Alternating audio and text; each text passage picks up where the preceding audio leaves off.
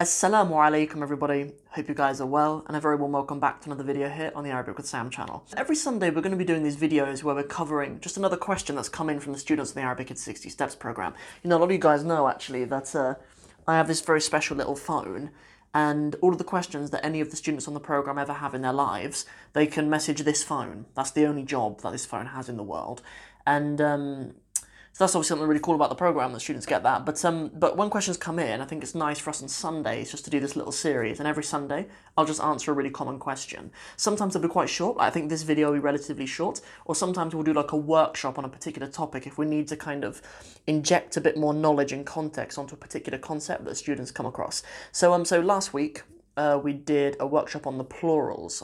And I think that went down really well. So what we have today is a question about what is meant by non-human plurals. You know, quite often we talk about words that are non-human plural. We treat them as grammatically singular. Let me build a little bit more context around that, because there sounds like quite a bit of jargon that's come out of my face about that. Okay, so usually the rule is that whenever we have a noun and an adjective, they need to agree in these four different things, right? And one of them is gender. Okay, so for example, if we say the house and we say the big needs to agree with it in gender, right? If we say, but when we come to say the houses, because house is not a human, houses aren't humans, so we treat it as feminine singular, right? So for example, we have the word el-buyutu, meaning the houses. If we're going to say the big houses, we'll say el-buyutu al-kabiratu, right? We're saying el-kabiratu, right? We're using the feminine for kabira because el-buyut is non-human plural, right?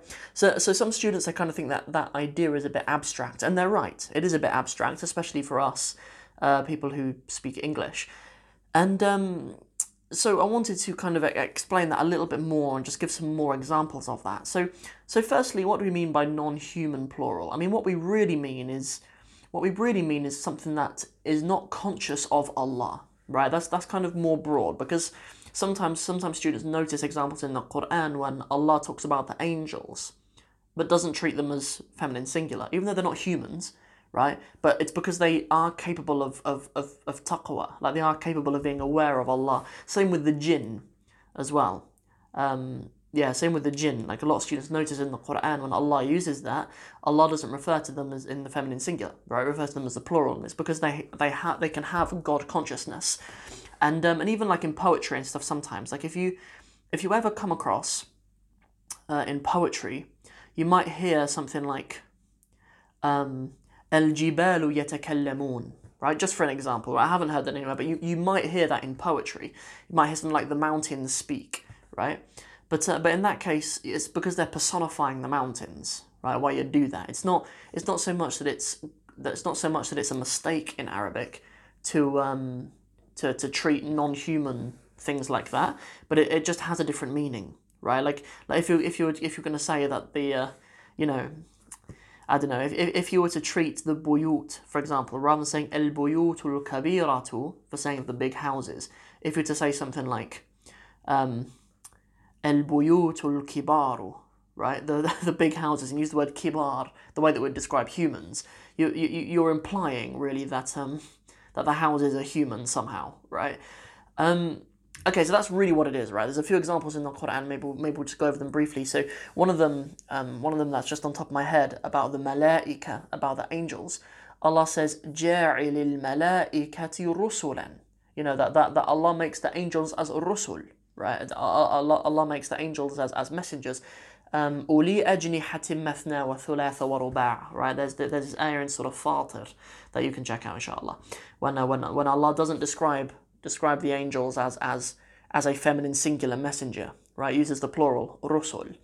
With the jinn as well, right? So قل أوحي إلي أنه استمع نفر من الجن, right? That there's a نفر من الجن, there's a group of the jinn. قالوا سمعنا القرآن عجبا. سمعنا قرآنا عجبا. Sorry. So like even the jinn, قالوا, right? We're using the plural, right, to talk about the jinn. Okay, so that's just a little bit of background on what we mean by non-human plural, just for us to expand on that a little bit.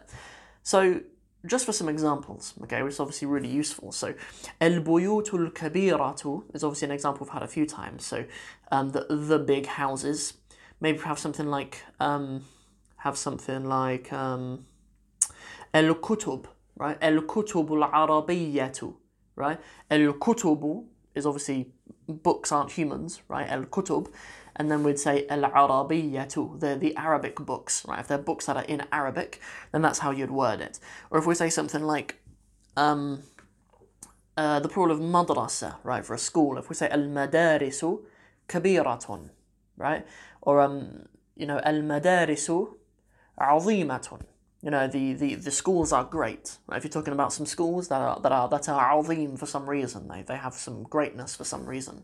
So that's just kind of a little bit more of a background with a couple of examples on what we mean by non-human plurals, some usage in the Quran, and as well as just some demonstration of how we use that. So that's everything for this really quick little video. We're going to be doing this probably every Sunday when little questions come in. Some of them will be very quick, some of them will be a bit more in depth and we'll go a bit deeper into some of the others, but that's everything for this video. If you enjoyed it, and I hope you did, please don't forget to like and share it, and never forget to subscribe to the channel. Assalamu alaikum.